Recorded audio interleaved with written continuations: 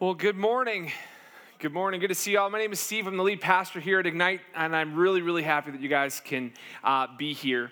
Before we jump into our service today, I just want to take a moment to highlight something. Every week when you come into Ignite, we have these wonderful people who are there to greet you and give you a bulletin if you so desire to have one with a connection card. And some of you are like, hey, I like to do and fill that stuff out on the app as well. And so there's that available. But the connection card I just want to share with you is a really important tool that you have to take your next steps of faith.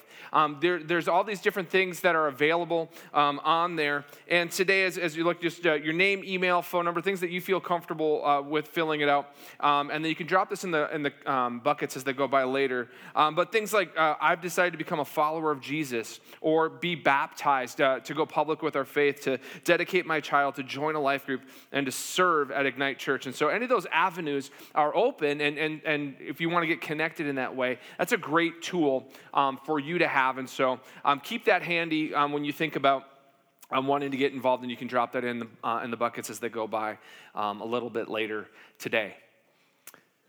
We are in a sermon series called The Gospel of Matthew. We're going through the entire book of Matthew. It's going to take us a good long while, but what we're doing is we're breaking it up into chunks, because that's what the Gospel of Matthew is broken up into sections. And so we've started a few weeks ago, and we've been focusing on the first 4 chapters of the Gospel of Matthew. Matthew was a disciple of Jesus. This is the good news that Matthew wants to tell us about Jesus. And so chapters 1 through 4 show us how Jesus is the fulfillment of promises made from long ago. Those promises being prophecies, they're found throughout the Old Testament, which is about the first 2/3 of your Bible. The Old Testament is there. And through that, there's all these pointing to Jesus, that there would come a day that there'd be a king of all kings, that there would be the Christ, the chosen one of God. And so all these promises are made, and the fulfillment of those promises are in Jesus. And the first 4 chapters show how Jesus is the Christ, and how he's the fulfillment of so many of those promises that we see throughout Jesus' life. And we see how Jesus is the Christ. That means that he's the anointed one, the chosen one of God, the Savior of the world. That he's the Son. He's God in the flesh. God exists in 3 persons, yet one God. Father, Son, Holy Spirit. Jesus is the second part of the Trinity. We saw last week when Jesus came out and he was baptized. He comes out of the water, and the Spirit of God is descending, and the voice of the Father in the heavens. We see the Trinity present all there in Jesus' baptism, where he says, "This is my beloved Son, with whom I am well pleased." And we talked about that and Jesus' temptation from Satan ensuing that, and how he overcame those things and really was victorious in those areas. And today, we're going to see that Jesus is not only the Christ, the chosen one, that he's God in the flesh, but that he's also a king. In fact, he's our king. He's the king of all kings. He's the king above kings. So when we say king of kings, we have all these people that have aspired and have been kings, but he's the king above that. He is the leader of leaders. He is above all things. He is the king of the earth, and his authority rules and reigns, and he is eternal. So he's the eternal king of our lives, and he's the eternal king of our planet. And so when we know that he's the king above every other king, then he is the ruler, and he has authority, and he has dominion, and he has all these things. He has citizens. We need to understand that if he's a king, what kind of king is he? What manner of king is Jesus? Because it's this. It's important to know the character of Jesus as we obey the commands of Jesus. It's important to know the character of Jesus as we obey the commands of Jesus. That's a really important thing, that if we're going to follow Jesus, we want to know what he's like. And if he's the king, it's really important, and it's really helpful for us what he's like, because there's going to be words that we're going to talk about today that are going to make you wildly uncomfortable. Things like submission and obedience. Those are wonderful words that just kind of get thrown around in our culture today as really great, wonderful things, right? Like, hey, you want to be obedient? Do you want to submit to an authority? People are like, yeah, I'd rather not, right? We want to be our own authority. We don't want to submit to anybody. And to submit to anything for many of us is really scary. And we think that it shows weakness, and that we can't think for ourselves or whatever it may be. But there's lots of different reasons why we hate the words submission and we hate the words obedience. And yet these are the things that we're going to be talking about today because Jesus is our King. But our King, our connection with our God is relational. It's not cold and distant, it's warm and inviting. It's this idea that we are connected to the God of the universe, that God just doesn't want to rule and reign over us and lord it over us, but he wants to care for us. He wants to listen to us. He wants to hear what we have to say. He wants to walk with us. He wants to help us and lead us into greater joy. And we're going to see these things on display in Jesus' life, and we're going to see him today. And I think one of the things that we really get scared about is because all of us at some point have been under dysfunctional leadership. I think at some point, whether it could be really severe dysfunction, it could be mild dysfunction, but you have been under a leader who doesn't know how to be a leader. You've been under the authority of someone who is dysfunctional in the way that they lead and sinful in the way that they lead. Whether it be maybe your relationship with your parents wasn't great. Maybe you've had a boss, right? You had a boss that was so dysfunctional, right? They put the fun in dysfunction, right? Like this crazy, weird leader that you're like, what's going on? Maybe you've had bad experiences in other places where you've been under dysfunctional leadership, and you're like, if Jesus is like that, I want nothing to do with having anybody lead me. And the mistake that we make often is that we take our leaders and we project that we compare Jesus to our leaders and say, well, if Jesus is like those leaders, well, I'm here to tell you, Jesus is not like those leaders. Jesus is not like any other leader. Jesus is perfect. Even your best leaders on earth, human leaders, are still fallible. They still make mistakes and they still sin and they're still broken. They can be good leaders, but they can't be perfect leaders. Jesus is a perfect leader. He is our perfect leader. There's no dysfunction in Jesus' leadership in any level whatsoever, for any moment. Jesus doesn't have bad moments. He's perfect, he's holy, he's good. And he's kind. And that's what we're going to be talking about today. And it's important to know the character of Jesus as we obey the commands of Jesus, because he's going to say some things and he's going to talk about those things. So today we're going to be doing a study in the character of Jesus and what manner of king is he. And so we're going to be in Matthew 4, starting in verse 12. Now, when he heard that John had been arrested, he withdrew to Galilee. And leaving Nazareth, he went and lived in Capernaum by the sea, in the territory of Zebulun and Naphtali, so that what was spoken by the prophet Isaiah might be fulfilled. The land of Zebulun and the land of Naphtali, the way of the sea beyond the Jordan, Galilee of the Gentiles. The people dwelling in darkness have seen a great light. For those dwelling in the region and saw a shadow of death, on them a light has dawned. And from that time Jesus began to preach, saying, repent, for the kingdom of heaven is at hand. The first thing that we're going to see is that our King brings light. Our King brings light. It says in the beginning, it says in verse 12 there that John was arrested. John was the forerunner of Jesus. He was the one to go ahead and say, everybody, the King is arriving. The King is arriving. And when Jesus shows up, he says, the King is here. That's John's job. Now, John also had some other things going on, and there was a ruler in the day named Herod. We talked about Herod before. This is Herod's son, Herod the younger, Herod Antipas, Herod the lesser, so to speak.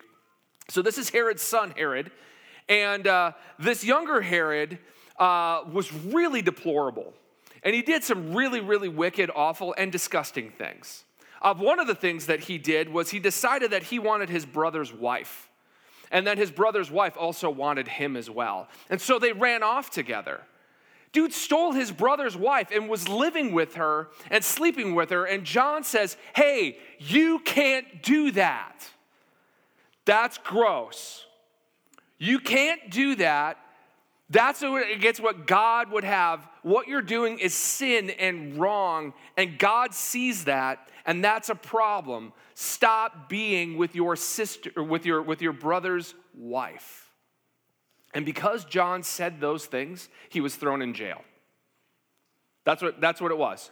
He says, oh, you want to speak against me? Fine, you're going to jail. And later, John would be executed because of this. So John gets arrested for saying something that's right. And then later he's executed. And when John gets arrested, Jesus moves a little bit further away. He goes up across the seas, up in the region of Galilee and Capernaum. And what's interesting, it says this actually fulfilled a prophecy. The prophet Isaiah said, you're going to be up in the land of Zebulun and the land of Naphtali, and you're going to be way out on the fringes. And up there, a light will dawn, Jesus being the light. He said that the people up there in that region have seen a great light. The light on the Gentiles, which means a non-Jew, which means that Jesus is not just for Jewish people, he's for all people. And he says he's fulfilling the prophecy that a light has shone in the far regions and that a light has dawned. He's fulfilling a prophecy. What's amazing to me is that a lot of the prophecies that we talked about so far in this series have been fulfilled by the enemies of Jesus. I mean, both Herods had something to do with the fulfillment. Both Herods hate Jesus, and they're both actually playing into the fulfillment of the prophecies. They're trying to work against Jesus, and all the while they're actually working in his favor.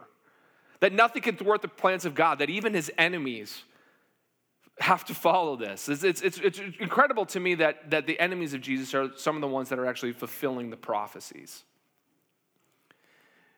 And we see this, and he says that there's a light that has dawned. There's a light that has come. On them, a light has dawned. I have a bucket list of things. And one of the things I got to do last year, knocking off my bucket list earlier this year, I got to go winter camping. Okay, I have always wanted to go winter camping, but I also know that I don't know if this surprises you or not, but by the way that I dress and act, but I'm not super outdoorsy. I don't know if you knew that or not. I'm not really the outdoorsy, rugged type, and yet I've always wanted to go winter camping. I really do enjoy camping, but I also know that if you go winter camping and you do something wrong, there's a chance of death. Like you could die by doing something foolish while you're winter camping. So I said, I need to go with someone who knows what they're doing. And there's a guy in church who heard about that and said, I would love to take you winter camping, you and your son and my boy, and let's go out together. I said, let's go. So we did. And we went out and we went to the Cheyenne grasslands. We snowshoed in and I said, cool, this is awesome. And then I found out we don't have tents. We're gonna use tarps. We're gonna use sleeping bags. We're gonna wrap up and we're gonna use tarps to cover us. I'm like, yeah, let's do this, right? It got to 20 below zero that night. So cold. Beautiful night, full moon. The moon was so bright it was actually casting shadows. So if you could hear the coyotes, it was amazing. It was awesome, but it was also in the dead of winter, in the dead of night. And after a while, I get claustrophobic, and I'm in a mummy bag, and I got a tarp over my head, and I'm like, oh, man, when's the sun coming, right?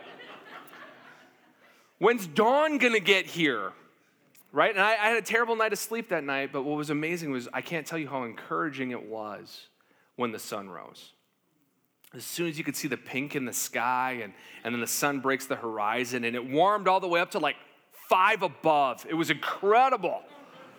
We're in sweatshirts. It's amazing. We're like, oh, it's so hot. It's like balmy. It's a balmy 5, right?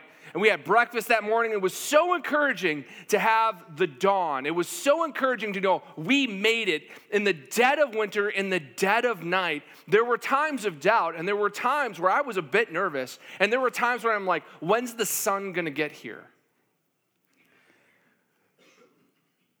For some of us in the room today, you're in the middle of your night, and you've been praying for the dawn.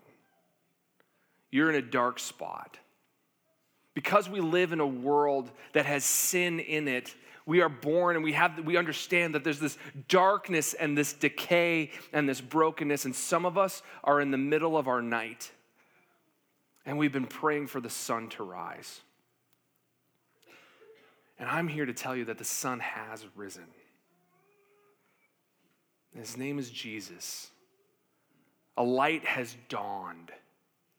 That Jesus coming into the world brought something that the world didn't know up until that moment. And some of us have been waiting for the sun to rise, but we don't look at the sun.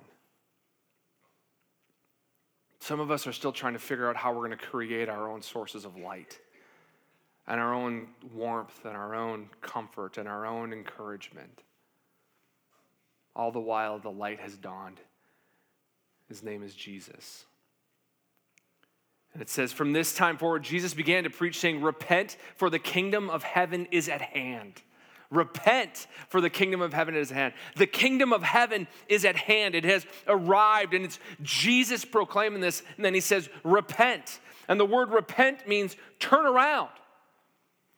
To repent is to turn around. It's to change the way that you're thinking. It's to have a 180. That's what repenting is. It's a 180 not only of just like direction, but in the ways that you're thinking, in the ways that you're trying to lead your heart, right? You should go, no, you're going the wrong way. Repent. The kingdom of heaven is at hand.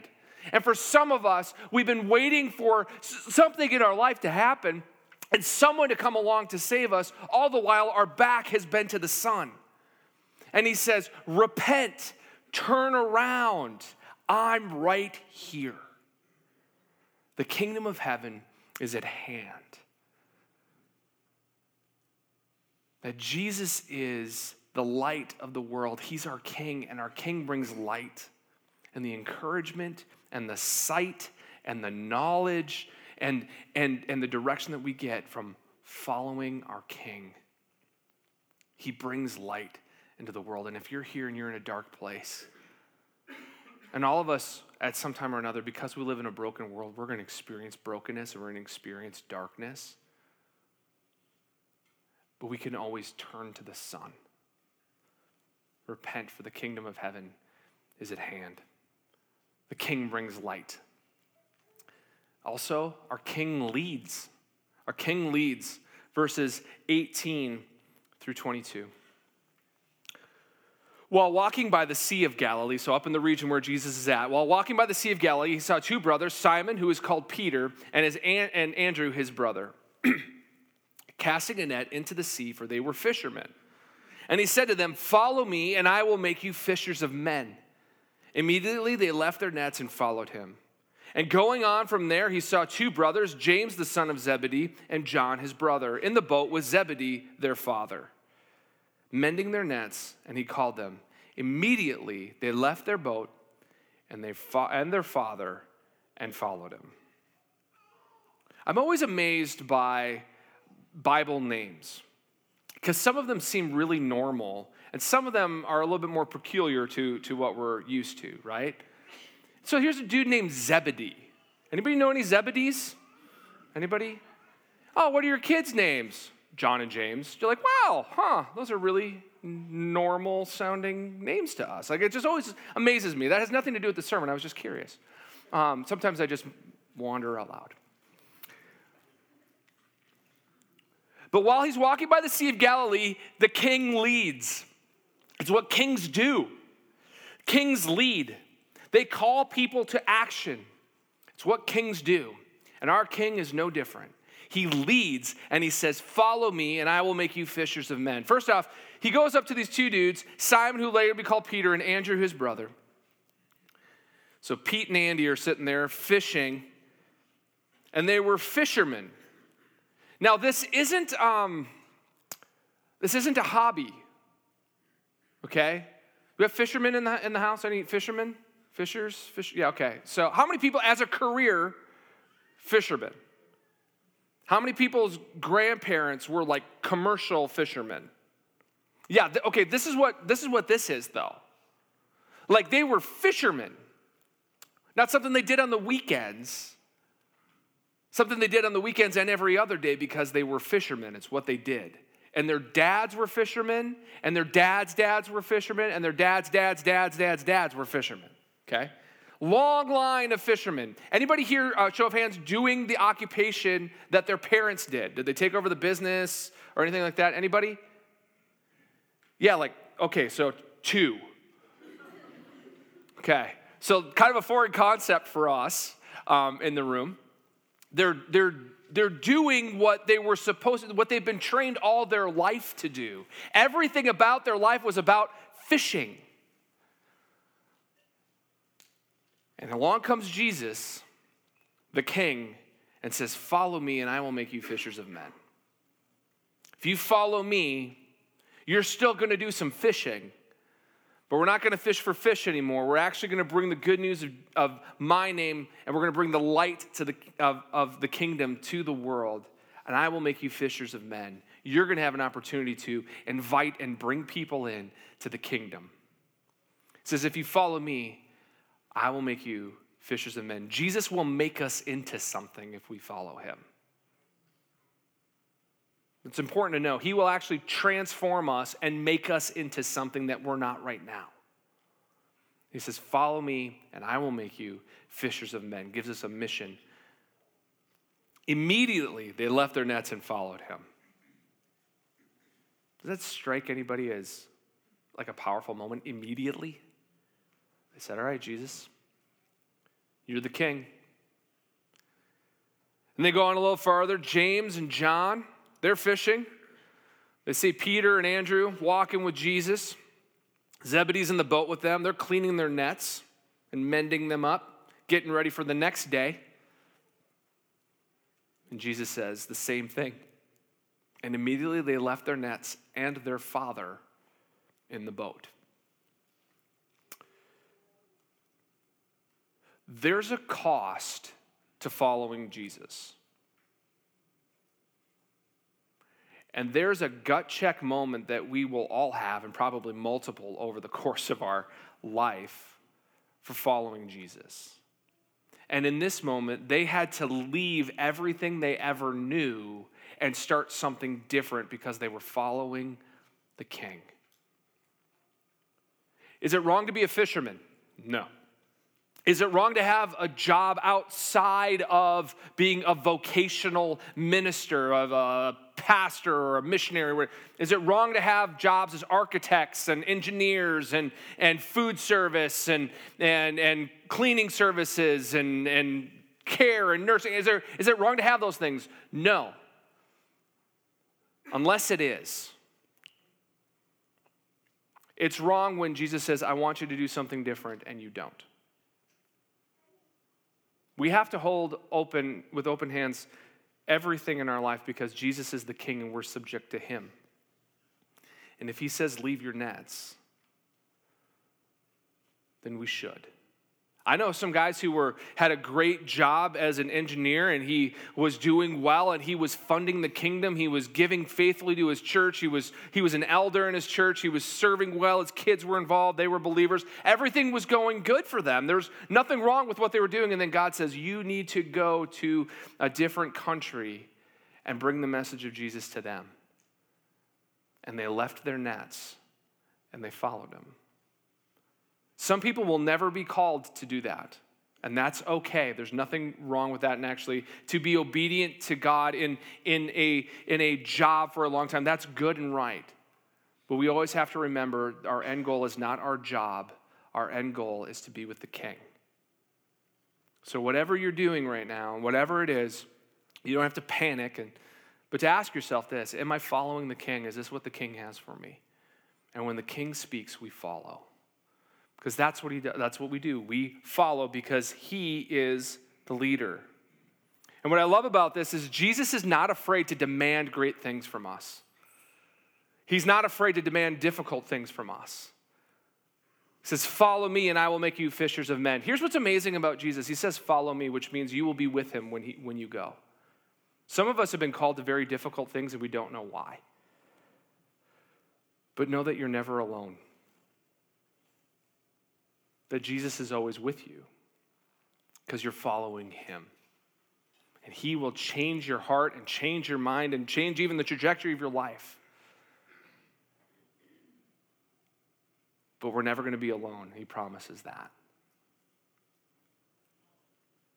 The King is bringing light to the world. He's inviting people to come share that message with other people.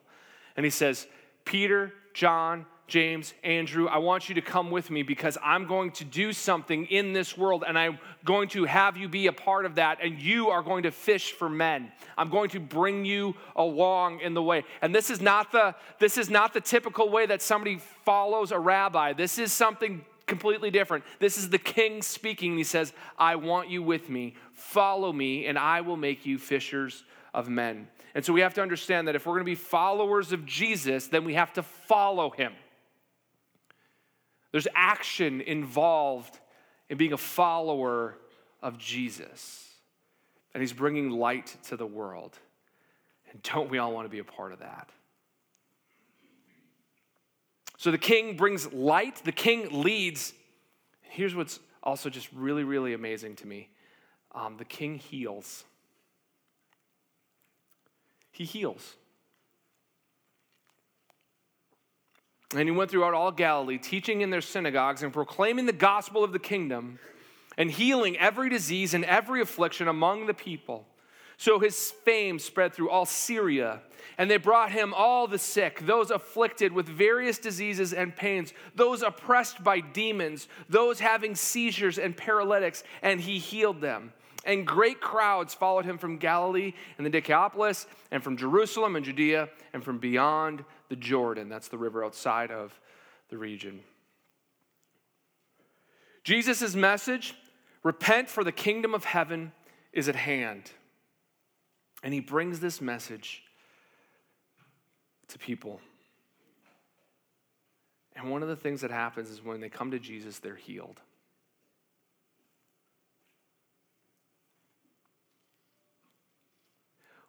What an amazing king. That he would take time to heal people. Have you ever had a leader that took time to invest in you and heal some things up in you and teach you and walk with you and care for you this way? If we are leaders in this room, are we caring for people? Do we want the best for people? Are we doing everything that we can to make sure that everyone under our care thrives? This is the leader that Jesus is.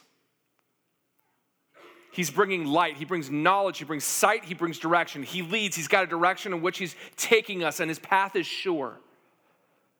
And along the way, he's healing people. I just think that's amazing.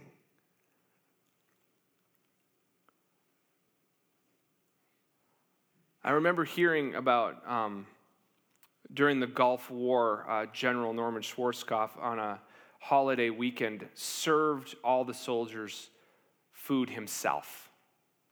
He stood in the line and he served the food to all of his soldiers. And then he went and sat at a table afterwards and he would ask them how they're doing and how their families are doing. And what do they need, and what things going on. And I think that's just a tremendous picture of what we are seeing. We catch a glimpse of those things here and there amongst our earthly leaders. But Jesus brings healing.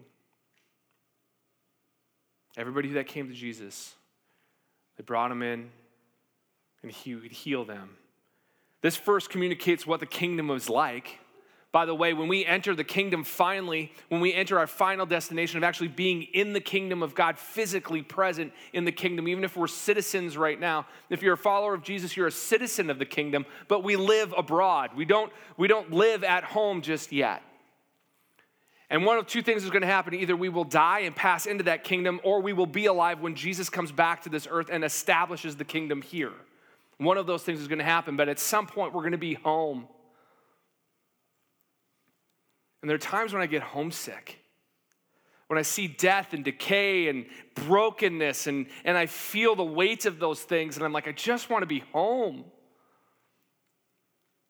And Jesus, when he comes to this earth, he says the kingdom of heaven is at hand. He's communicating to us what the kingdoms be like. There's going to be a time and a place when there's no more death, and there's no more decay, and there's no more dying, and there's no more sin, and there's no more disease, and there's no more backstabbing, and there's no more any of that. There's the kingdom of God that when we are in his presence, we will become like him, and he will remove all of those things from the earth. And when he sees this, when we look at this, he says, the kingdom of heaven is at hand. Let me show you what the kingdom is like. And he starts healing people. Now, let me ask you this. What if you're in this room today and you are praying for healing? Right now, you've come in today and you need healing emotionally, mentally, physically, spiritually. What happens when you're like, I've asked God for that and he hasn't answered me?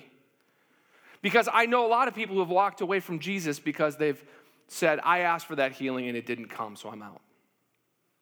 I asked for my husband to be cured and he wasn't, so I'm out. What happens when the healing doesn't come the way that we see it right here?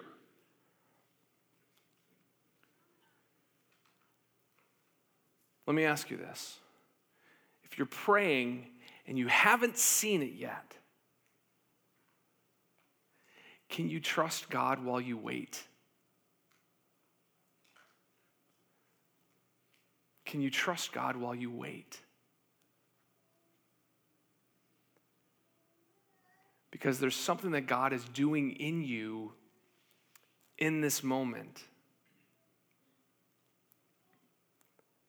And listen, we will all experience healing either in this life or the next. Healing might not look the way that you think it's going to look. But can you trust the character of God as we obey the commands of God? Can you trust him that he knows what he's doing? Can you trust him, know that he's good? Because here's the other thing that we need to remember. Yes, Jesus healed us. He also went to the cross and died for you and died for me and rose from the dead. He did that to forgive us of our sin. All the stuff that we've accumulated, all the offense that we've stored up for ourselves against God, he wiped clean. That is done. It is finished. And you may have a physical ailment now. You might have a mental anguish right now. You might have a relational pain that is so deep right now. And you're like, God, would you please heal this? And right now it's just not coming. And it's not coming the way that you want it to. But can you trust God in the moment saying, he has forgiven my sins when I didn't deserve it? I can trust him with this piece of my life too. I can trust him in the waiting. Even though the waiting is hard, can you trust God? Because healing comes the way that he will bring it about, and the way that he brings it about is the best possible way it can happen. I heard a pastor named Tim Keller say it this way: we would answer our prayers exactly the way that God answers our prayers if we knew what God knows. You and I have a limited perspective. Can we trust our leadership? Can we trust our King to bring about something even in the midst of intense pain? And some of you are going through real hard, difficult things. But can you trust him? Because I know that when I've trusted him in the middle of my darkest seasons, and there have been a number, and they've been doozies. Can you trust him in the middle of your pain? That's why it's important to know who God is. Because there's going to be times in life when we don't understand him. And it's important to know the character of God as we obey the commands of God.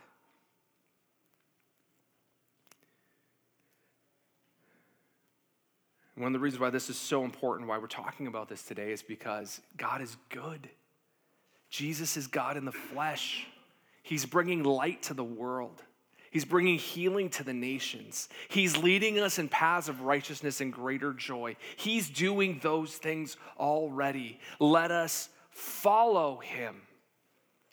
And the other reason why we're talking about this is because in the next few weeks, we're going to switch gears a little bit. We're going into chapters 5 through 7, which is Jesus' most famous sermon called the Sermon on the Mount. And he's going to say things in that sermon that are going to make us really uncomfortable. It's going to go totally against everything that you hear in the world around us. And yet we're going to go, who are we going to believe in this moment? Jesus, who says difficult things, or the world? That's going to be our choice. Who's going to be our king when we listen and we think about and we dwell upon the Sermon on the Mount, where he talks about lust, and he talks about divorce, and he talks about pride, and he talks about hatred, and he talks about forgiving your enemies, and he talks about hypocrisy, and he's going to talk about all those things, and we're all going to at some point going to go, oh, man, that was a kick to the gut. Go, but who are we going to believe? And if you're here today and you're like in this place and you're like, I need to repent. I've been following after something. I've been wandering into the darkness. I've done things myself. I've gone that way, and I find myself in deep, dark places. I need to repent. I need to turn around. I need to change the way that I'm thinking. I need to turn to Jesus. If that's you today, on your connection card, it says, I have decided to become a follower of Jesus. That one right there. If that's you today, underline that, circle it, put your information down, because we want to walk with you as you follow Jesus. We have a job as the church, and that's to help people become more like Jesus. That's our job, and we love it. So collectively as the church, we want to help you get involved. We want to help you get connected so you can take your next steps with Jesus. And maybe today you're in here and you're like, I did that once, but I have wandered so far from God. And I need to repent. If that's you today, then I want you to put that down on your card too. Just say it. I've become a follower of Jesus. And we're going to sing a song in a moment. We're going to sing a song that describes who our King is and what he did for us. It's awesome. So good. Sing it and know that it's true. And then afterwards, we're going to have people down here at our prayer team that would love to pray with you and for you. And if you repented, whether it be the first time or the 50th time today, if you repented, I want you to come down and be prayed for. Our prayer team will be down here. We'll be hanging out down here. We want to pray with you, and we want to help you take your next steps. But guys, this is our King, and he calls us to follow him, and he's calling us to follow him to bring light to the world. Let's be a part of that, and let's in that process discover the healing that he brings to us, because he is a good and great King. Let's pray.